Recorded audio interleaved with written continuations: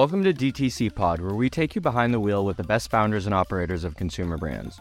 You'll learn the ins and outs of business, from setting up shop, hitting your first million, scaling past 8 figures, and even navigating an exit. As founders ourselves, our goal is to help you learn from the best as you build. Visit us at dtcpod.com to sign up for our weekly newsletter, join our founder community, and find additional resources from every episode. DTC Pod is brought to you by Trend, the creative solution for your brand. Go to trend.io to access thousands of creators for content needs such as product photography, unboxing videos, or even TikTok and IG organic creative. Use the code DTCPod10 for 10% off your next content purchase.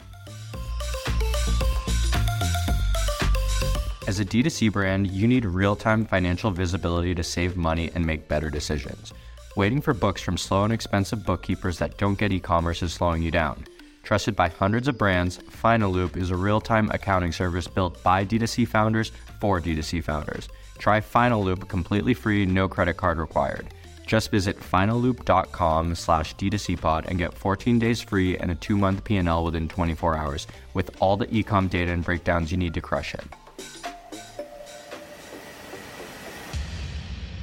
What's up, DTC Pod? Today we're joined by Robbie Salter, who is the co-founder and co-CEO of Jupiter. So Robbie, I'll let you kick us off. Why don't you tell us a little bit more about your background and what you guys are building at Jupiter? Yeah, of course. So my name's Robbie Salter. I'm one of the co-CEO. I am the co-CEO and co-founder of Jupiter. Jupiter is a scalp health brand. We sell scalp care products that don't suck, which is a very low bar. But we actually make products that people love and that people look forward to using. So free of sulfates, parabens, phthalates, safe for color-treated and chemically treated hair. And they won't compromise or mess up your routine. A little bit about my background. I spent 6 years working in the film and television industry, then left to get my JD and my MBA from Northwestern. Popped out, started working in the consulting space, so primarily for a company called MediaLink, where we were focusing on the media, marketing, entertainment, and finance and technology sectors, and the intersection of that group. Helped grow that business from 30 people to 130 people in 3 years. We sold it. Boston made a lot of money. I didn't make a lot of money. And I was in my office one day scratching my head saying, what am I going to do next? Looked down, saw a pile of dandruff, and had my eureka moment. Yeah, and I'd love to talk a little bit more about that because, well, one, I think, finding a company that when you're coming up with an idea for a company you're going to found, it's like finding the right problem and finding a problem that you care about. So I'd love to kind of go a little bit deeper about once you had that moment, what were the next steps? Had you had real experience in the consumer goods sort of area, or how'd you know that this was the company for you? Yeah. So first and foremost, I had the problem, right? So historically, when I was banging my head up against the wall saying, what's the direct to consumer business I was going to start? Because everybody was starting direct to consumer businesses, nothing felt really personal. And it really took, frankly, 24 months of me stopping thinking about what type of business I was going to start and instead just started living my life.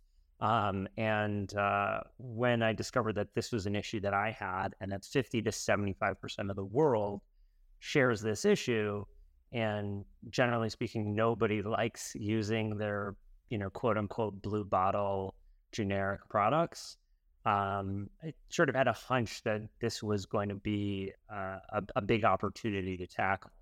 And to prove that it wasn't just me or my business partner that thought this way, we launched a fake brand online, driving traffic to this landing page. And at checkout, it would say, oops, we're not ready yet, but if you leave your information and answer some questions, we'll give you 20% off when we launch. And that was a really pivotal moment because it told us, or people told us, real consumers or potential consumers told us what they were really looking for in scalp health products. Like I said before, no synthetic fragrances, sulfate, paraben, phthalate free, safer color treated hair, safer chemically treated hair. But the big discovery was that women were being totally left out of the conversation, that it wasn't simply guys like you and I who were looking for something better, but also women were really looking for something that wouldn't compromise their hair routines. And why don't you tell me a little bit about the like the competitors in the space, right? Like, so you realize you have this problem, as do a whole bunch of other people. Like, what were the solutions? And besides just like the ingredients, and maybe you can talk to me about like form factor, brand, all that kind of stuff, but what were the signals that like the problem itself isn't being treated in a good enough way to warrant you going after and starting a company? Yeah. I mean, again, so we have, I sort of poke fun at them, but the truth is we have tremendous respect for the incumbent brands, right? So the Head and Shoulders, Selsun Blue, Nizoral, T-Gel, Nioxin, they've been addressing a need that millions of people, again, 50% of the world has been dealing with their entire lives. What we just discovered is that they weren't speaking to us or delivering us a product that was in line with what we were looking for, and specifically in line with our lifestyle. So we knew that better was possible, something that felt a little bit more elevated. And when you looked across the category, other categories, and you saw how there was innovation being done, both from a packaging perspective, a formulation perspective, a messaging perspective, we just knew that there was opportunity. Again, Head and Shoulders is case in point, the official shampoo sponsor of the NFL. That isn't speaking to women, right? It is addressing a community that really is going to be open and aware of those products. But we wanted to create a product that felt more in line with those who may not watch football or may not be, captivated by the football games, but maybe passively watching the game. So, it was really just looking at the enormity of the market and also the positioning of the existing products. But to be clear, I think the biggest moment also came, one of the bigger moments came for us when we discovered that there were only 5 ingredients that one could use or put in their products to be called a dandruff care product. So we said, hey, if we can figure out which ingredient we wanted to use among these 5 and then build from there, we had a pretty good shot at least being as effective, if not more effective, than the incumbents that had been around for 30, 40, 50 years. And one thing I really like about kind of how you thought about going to market in the early days was the fact that you were like, there is an established market. It's just broader and bigger. The messaging is a little bit different, because I think a lot of, especially first-time founders, you'll see a lot of people trying to tackle problems that maybe don't really exist and that there actually isn't a market for, whereas you guys were like, there's a major market for this, and we can start a little bit more niche, targeted, and specific, but at the end of the day, it's a really big market that you guys can ultimately grow into. Yeah, I mean, I think a lot of companies look at the existing brands and say, hey, we want to pull market share from them, right? We never thought we're going to beat Head and Shoulders at their own game, right? They've been doing this for a long time. They spend billions of dollars on advertising. What we wanted to do is we wanted to target and address the customers who weren't buying Head and Shoulders. And there was a portion, let's purely look at the statistics here, right? 50% of the world gets dandruff at some point in their lives. 50% of the world is female. 50% of women color treat or chemically treat their hair. So you're looking at effectively 12.5% of the world's population that doesn't have a dandruff health product that aligns with what their hair care routine. So if we can go after that 12.5% and do it really well, we're not upsetting Head and Shoulders. We're, carving out our own unique position. And sure, if some of the Head and Shoulders customers switch over to us, that's gravy, but that was never the intent. Yeah, actually, funny you mentioned this, and this is kind of like a sidebar, but for me personally, I started using, I think it's Keeps, for, so I don't totally go bald. But I started using that, and the minoxidil stuff like really dried out my scalp. So like now my routine is I have like some oil or something that I'll put in after, just because if I don't, like, it's like the itchiest head ever. But is that something that you guys take care of or help out with? Oh, absolutely. Yeah. I mean, listen, there's the stigma in the industry that, with the word dandruff, right? So dandruff really is a catch-all title. It generally addresses the notion of flaking, but it also incorporates the idea of itchiness, tightness, redness. From a medical perspective, dandruff equals seborrheic dermatitis, which means an overproduction of oil on the scalp. And again, I don't mean to get too technical here, but the bottom line is what Jupiter does is our active ingredient in our hero product, which is our shampoo, is intended to control oil production, to moderate oil production. But then our conditioner includes things like colloidal oatmeal, which smooths the skin, right? Another shout out to a very successful brand here, Aveeno. If you've ever heard of the company Aveeno, Aveeno is just the name of the company is from the Latin derivation of the word like Avenus, which means oatmeal or colloidal oatmeal. We put colloidal oatmeal in our products because it soothes the skin. So in your case, you could absolutely use or should be using our shampoo to cleanse the scalp, rebalance your oil production, and then our conditioner to add hydration and moisturization while also soothing your scalp. So you're a perfect candidate, Blaine. I love it. I'm going to give it a shot. But a couple things that you also mentioned that I want to get into. One, you were just talking about your hero product being the shampoo and saying that when you guys did launch, you spun up some landing pages, you tested and validated the concept before going into like any mass scale production. So the couple of questions that I have are, when you were just starting out and you like launched that landing page, right? Were you guys testing for specifically that shampoo? And then also, what stage of the business were you in? Were you already in discovery mode with potential manufacturers? Like, how far along had the brand come?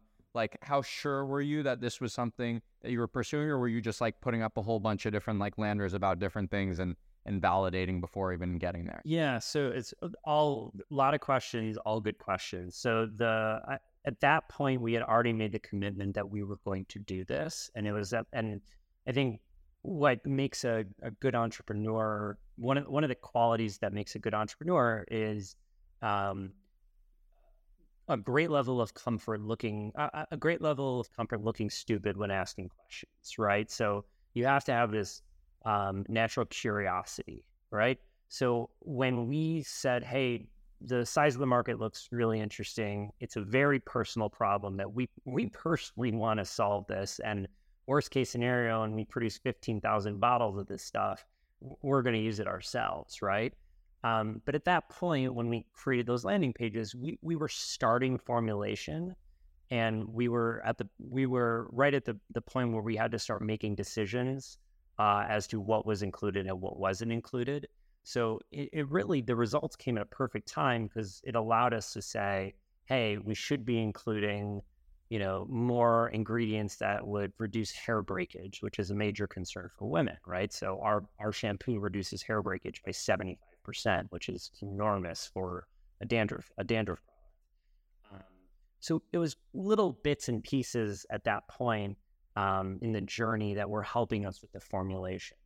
To be clear, we didn't even know what products we were to launch with. I mean, it was a fake company with fake products. I think it was a shampoo, conditioner, and serum, which was an early sneaking suspicion. We had an early sneaking suspicion that those were going to be some of the products that we were launching, but we had no clue, really.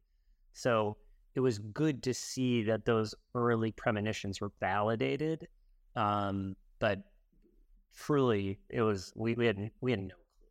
No, that's amazing. And the only other question that I have in terms of like spinning up and validating the concept and the site is, when you did that from a technical standpoint, how are you guys doing that? Was it in Shopify? Were you using another tool to drive traffic and capture emails? It was in Instapage. I think so. It took us 3 days to create fake branding. It took us maybe a week to put together the landing page, and then it took us 3 or 4 days to drain, call it $10,000 worth of ad spend or media spend to really drive traffic to these landing pages. We had a variety of landing pages where we were ABCDE testing, variable testing. It didn't take us long to drain that spend to gather the data that we were looking for. So yeah. No, that's super helpful. And then beyond that, so now we validated the idea, we know the problem, we're solving the problem. Talk to me a little bit about the initial, like how you guys found the manufacturer that you're working with, what other components were involved, because like you said, there's formulation, there's packaging, and in the personal care space, it's, it's a little bit different than, food or like food and bev or apparel or stuff like that. So yeah, I would love some insight in terms of like, who'd you go talk to? What decisions were you considering? What type of like MOQ were you dealing with the first time around? And how'd you find the manufacturer that you worked with? Yeah. So at that point, it was just myself and the first founder. So there's two partners that I have, two founding partners that I have, Ross Goodhart and Alexa Adler. At that point, it was just Ross and I. Ross has a history of building physical products, so he kind of knew, generally speaking, how to build a physical product. My background was mostly in building or supporting the build of digital products. Again, it goes back to this idea of not feeling stupid or uncomfortable asking questions. So I just hit LinkedIn, right? Like I just hit everybody who had any brand that was a shampoo or beauty product, and I would just try to buy them coffee and sit down and say, like, how was this made? Who do I talk to? Where do I go? And after 5 of those coffees, people were pretty much saying the same thing, like, this is where you find the manufacturers. You should reach out to my cousin, he's done something like this, or my aunt is big in the beauty world. So it was just sort of going down the paths and see which got us to the promised land first. Eventually, we found a number of manufacturers that, frankly, wouldn't really return our phone calls, because they get calls and inquiries every day from, idiots like us saying, hey, we want to start a company. And there's no level of seriousness to those inquiries most of the time. But we were very fortunate that we came across a team of consultants at a company called SOS Beauty, whose job is to help us get in the door, to help us select and then work with manufacturers. They were young and starting their business and hungry to get our business. And we were very fortunate that they found us and we found them at the same time.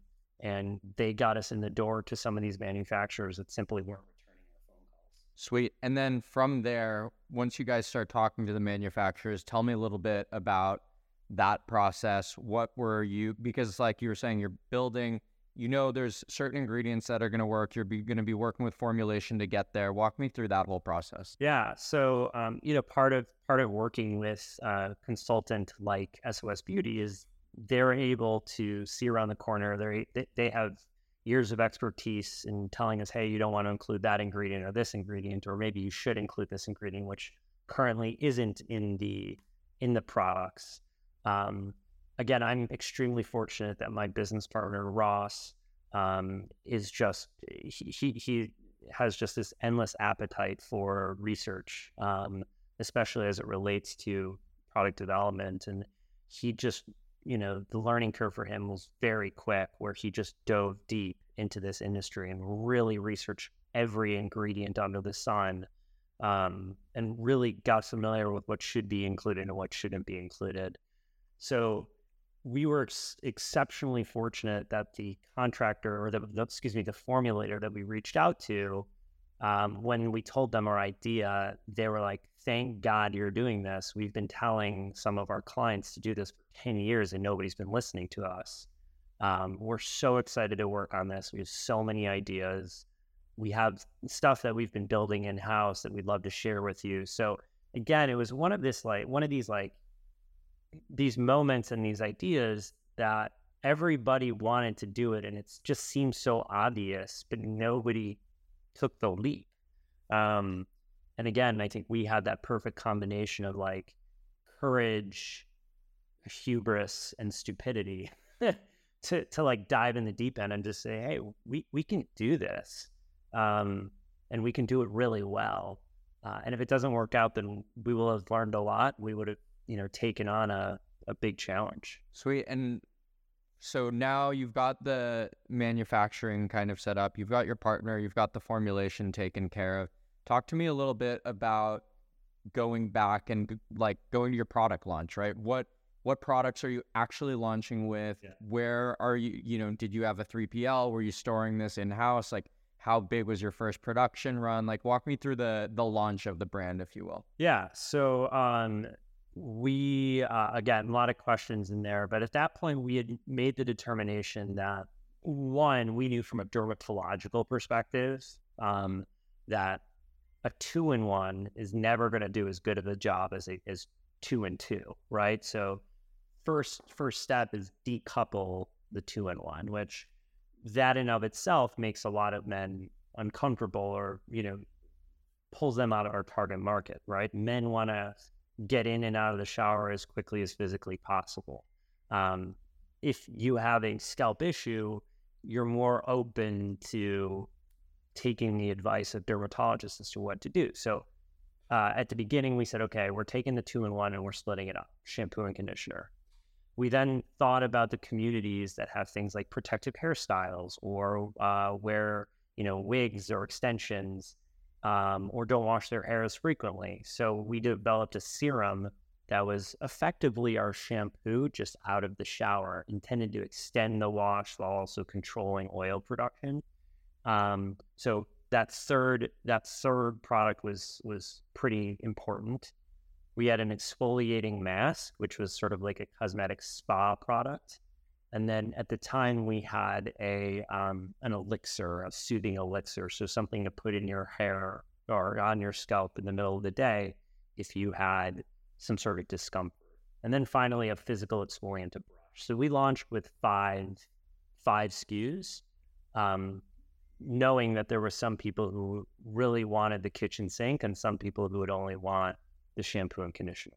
No, absolutely. And I'm very curious because, again, a lot of companies will launch with just one particular SKU. You were going after a problem, and like you said, there's a bunch of different tools in that tool set to kind of tackle with. So I'd love to learn a little bit more about when you were launching. How did you see it go? What did sales for different products look like? How did you build the processes, because each one of those has different packaging? So was your packaging, for example, was that done by the manufacturer?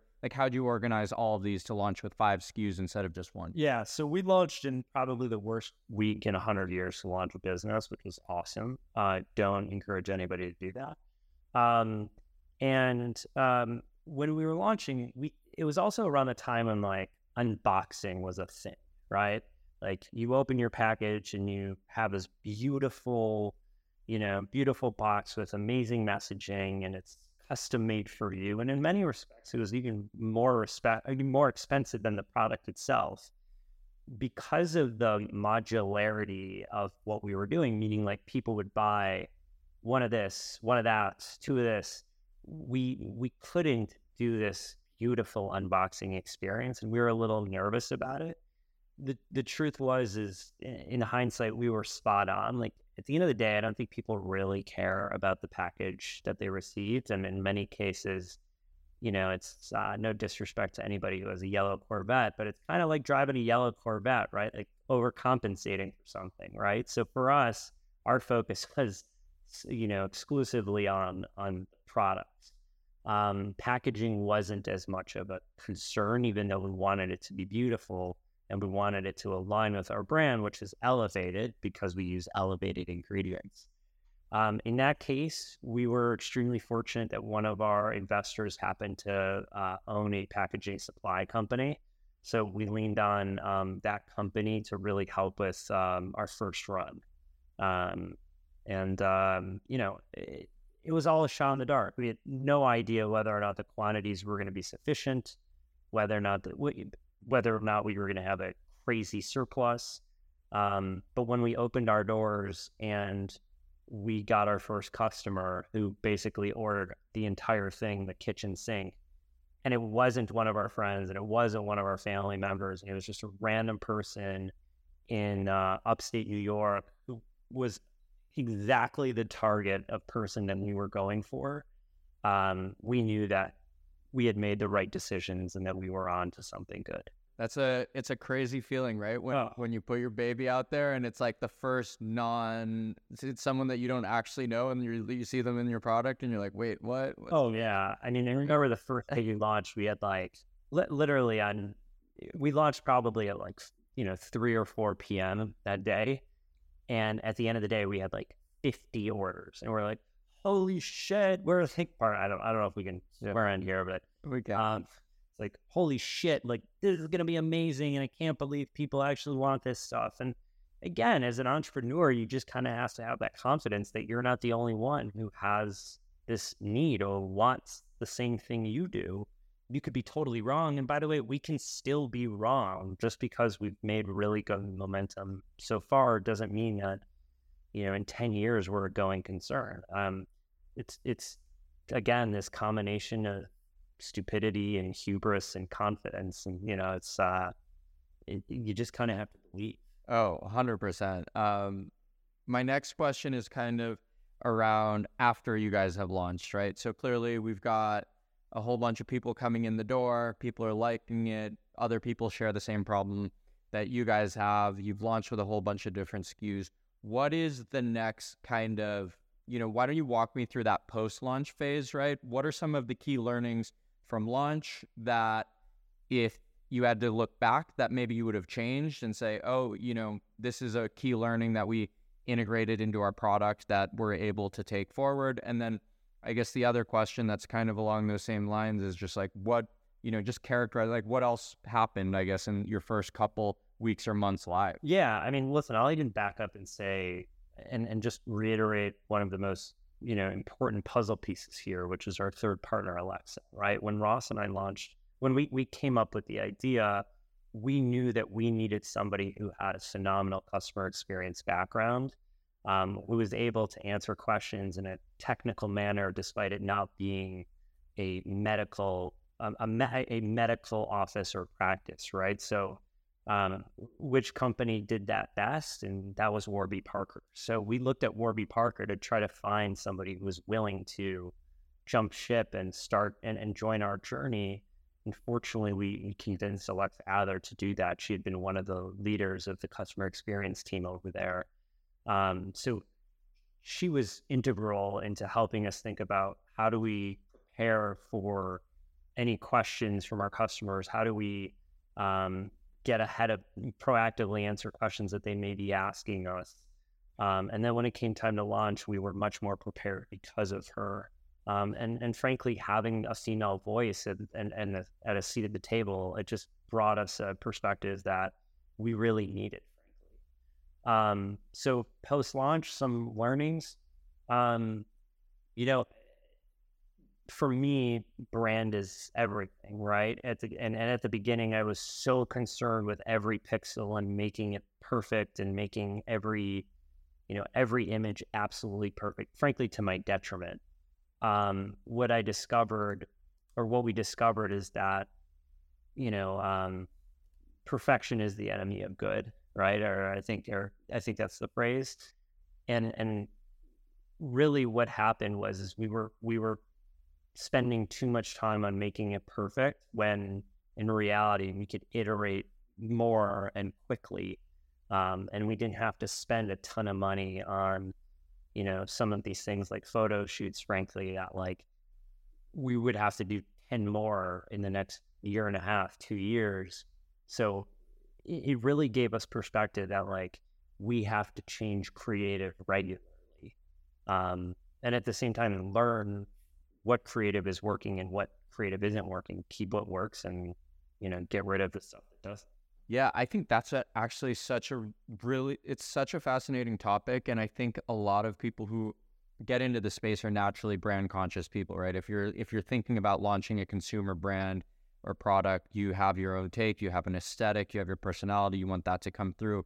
But I think there's this really interesting dichotomy between brand and creative, like you were saying, right? Like brand, you want certain things, you want your brand to speak the same way, you want it to be uniform, etc. But on the creative side, right, like what works in organic social land is like changing all, like every minute of every day, right? So being able to iterate, test, put things out there, I think we saw, even if you back up a couple different years, like, think like 5-10 years ago, it was like everything was like super high production. And then especially like when Instagram started first coming out, right? And then, TikTok comes out and everything's like, it's like the opposite stuff is like really performing. It's like the UGC that you like see and you're like, oh my God, it's like just someone in front of a green screen, like pointing at things and being like, oh, you should use this. And people are like loving it. So there's always that pendulum and things are always changing. Yeah. It's important. And by the way, that's in the visual form, right? Like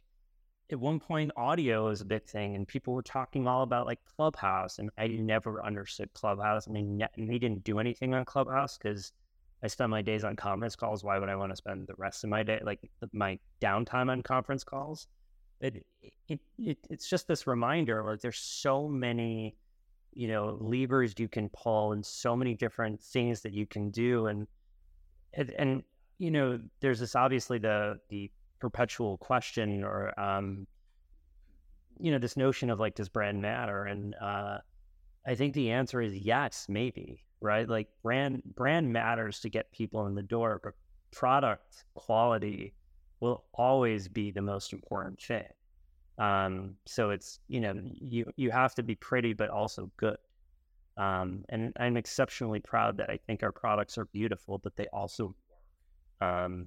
It's one of the reasons why we spent so much time on product development and why we offer 100% guarantee on it. Oh, 100%. I think that is like, if I had to summarize everything that like you would learn about brand is very, very important, and you need to be able to get it right because it builds trust. But at the end of the day, if you have a great branded product that doesn't do what it says it does, then, people are going to go elsewhere, and people are looking for utility a lot of the times, especially in these sort of products, right? So if you say you do something and you don't do it, and, maybe another brand has it's not as aesthetically pleasing, but it does the job, people are going to, go there. So I think that's really good. And also what you were saying about just iteration, right? It's iterating, it's testing, it's messaging, it's creative, it's all the different things, and being able to constantly understand why and what, and having a lens through your brand to like identify the winners, double down on them, and apply them in the lens of your brand. I think that's the way to do it. So that leads me into my next question about, after you've launched, after you've scaled, you've seen creative work, you've seen the product start to resonate. What are the next big steps for the business that you have to take, either from an operational perspective or just a, scaling perspective? What are the next things that you start to kind of focus on? Yeah. I mean, for us, it was a lot of it was about supply chain and keeping up with demand. So we had a pretty tough 2022 because we went out of stock on our shampoo and conditioner, which are our hero products, and it was to no fault of our own, right? The world was falling apart. The supply chain, for most companies, most physical product companies, was in disarray, but we thought that we had established a solid supply chain. Long story short is we had an issue with our manufacturer. We went out of stock for, if you can believe it, almost 10 months of our hero products, off and on, collectively 10 months.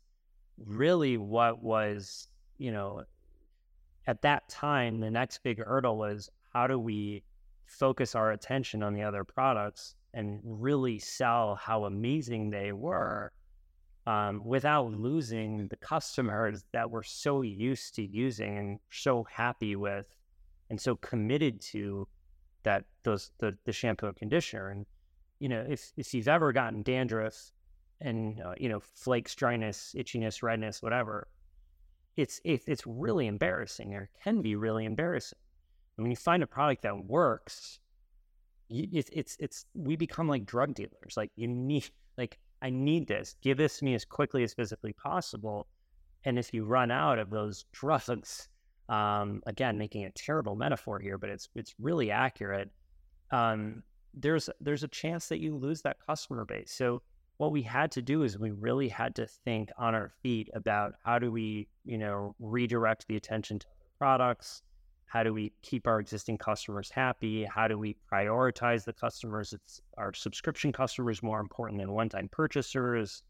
So it's really learning these extremely hard questions early on, and at the same time thinking about inventory planning. So how do we make sure that this never is an issue again?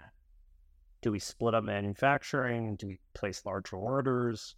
What impact will that have on our finances? Can we find creative financing so we can make these bigger bets? So again, I think the one of the biggest challenges that any physical product company will have perpetually is, again, inventory and planning. So that was really, I'd say, the big next step for us was, hey, we're not just this tiny little lifestyle brand. We're real. And now we're having real problems, big boy, big girl problems that we really need to resolve if we're going to scale to be the company we know we can be. Wow, that's crazy. I feel like you always hear it, especially in e-commerce, where people will sell out of inventory, they can't do it. But like, I'd love to talk about what actions you were actually taking to address it. Like, what actions you've since taken to like remedy it, so you're able to have inventory planned on much better. But also, when it happened, I know you said you started focusing on other products and how you were able to keep customers happy and satiated. So like, what from a communication standpoint, what did communication look like with the customers around your hero products and around other products, and how did you keep them as engaged as you could while you were sourcing more product to have on the way? Totally. I mean, listen, because of my background in working with some fairly big names, both on the celebrity side when I was working in film and television production, working with big corporate names as a consultant, honesty is always the best policy, right? Like, I don't understand when a lot of these, big personalities don't admit when they were wrong, because it just drags out the moment. So it was just being honest. Like, we were in a really bad spot. It wasn't intended. We're young. We're trying to figure out how to scale this business, and we appreciate your patience. We understand that you're, that these products are important to you. So one, we gave them a break when they decided to come back to us. So we offered them an incentive to come back to us. And then two, we explained to them that, for example, our serum, which contains the same active ingredient as our shampoo, I mentioned that earlier, we conveyed that, hey, if you don't have the shampoo, this will do just as good of a job, but it's outside of the shower. It's a different application method that you're used to, but it's still going to do the trick. And here are some of the other tools that you can use, or the tips that you can use in order to stave off some of that discomfort that you're experiencing. But again, it goes back to honesty, right? It's when people were raising prices in 2021 and 2022, there's two approaches. One, you just increase the price and hope people don't notice, or instead you increase the price and you tell them, hey, we're increasing the price and this is why. Can't get around the fact that it's a shitty situation, but at least if you can be upfront about it and communicate about it, it makes it a little easier. Yeah, I totally agree. Communication and being upfront, like people are smart, right? Especially shoppers, and they know when they're being jerked around, and being able to just communicate clearly and effectively, like people are willing to listen. I always notice that from a CX point of view. So long as you're willing to talk to them, they're willing to listen. So I think that from a brand perspective that's like the right way to handle something. Yeah, I mean, listen, we, take a step back. Like we're a company that gives 5% of our proceeds back to mental health causes, right? And part of my belief is that part of being mentally healthy is also just frankly being honest with yourself about your feelings. And we find that it's so much easier to be honest with each other and honest about and honest with our customers rather than sugarcoat things. And true to this podcast, like I want to be clear to you and your listeners, like I am not a scion of the dandruff industry, right? Like I don't like my kids and grandkids are quote unquote taken care of, right? I'm hustling every day just like everybody else is. I don't have all the answers. All I have is my experiences, and all we have are our experiences and our passion for this product and this category. And we're betting that passion and the quality of the product is going to make us win, or it's going to help us win.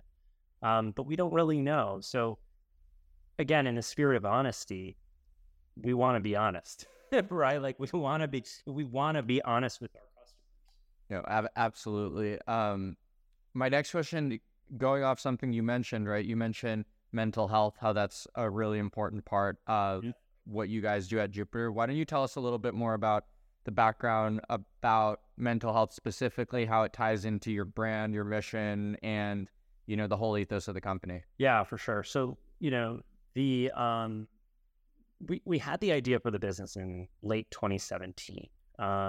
Left our jobs or what we were doing in late 2018.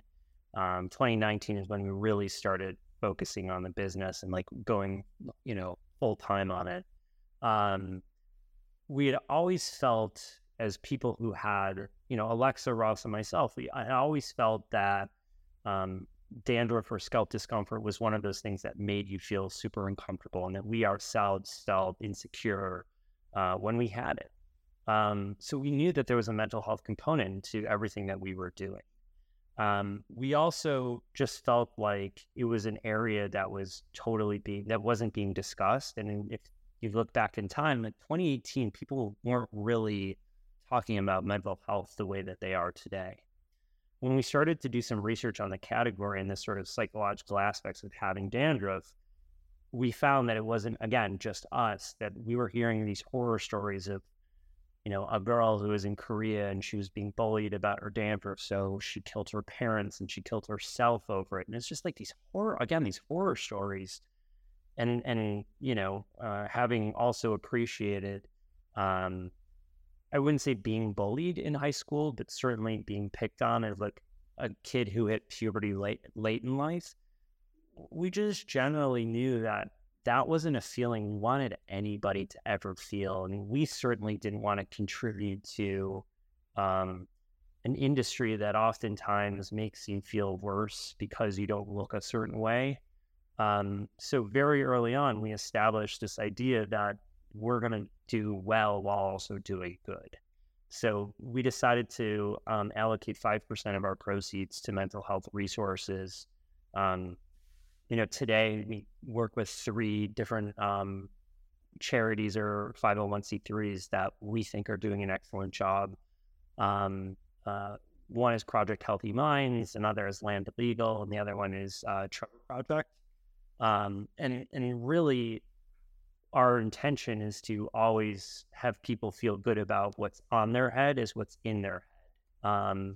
And I should also say that in addition to the 5%, we give people the opportunity to donate 5% of their orders over $85 to any mental health charity of their choice, not just those 3 charities.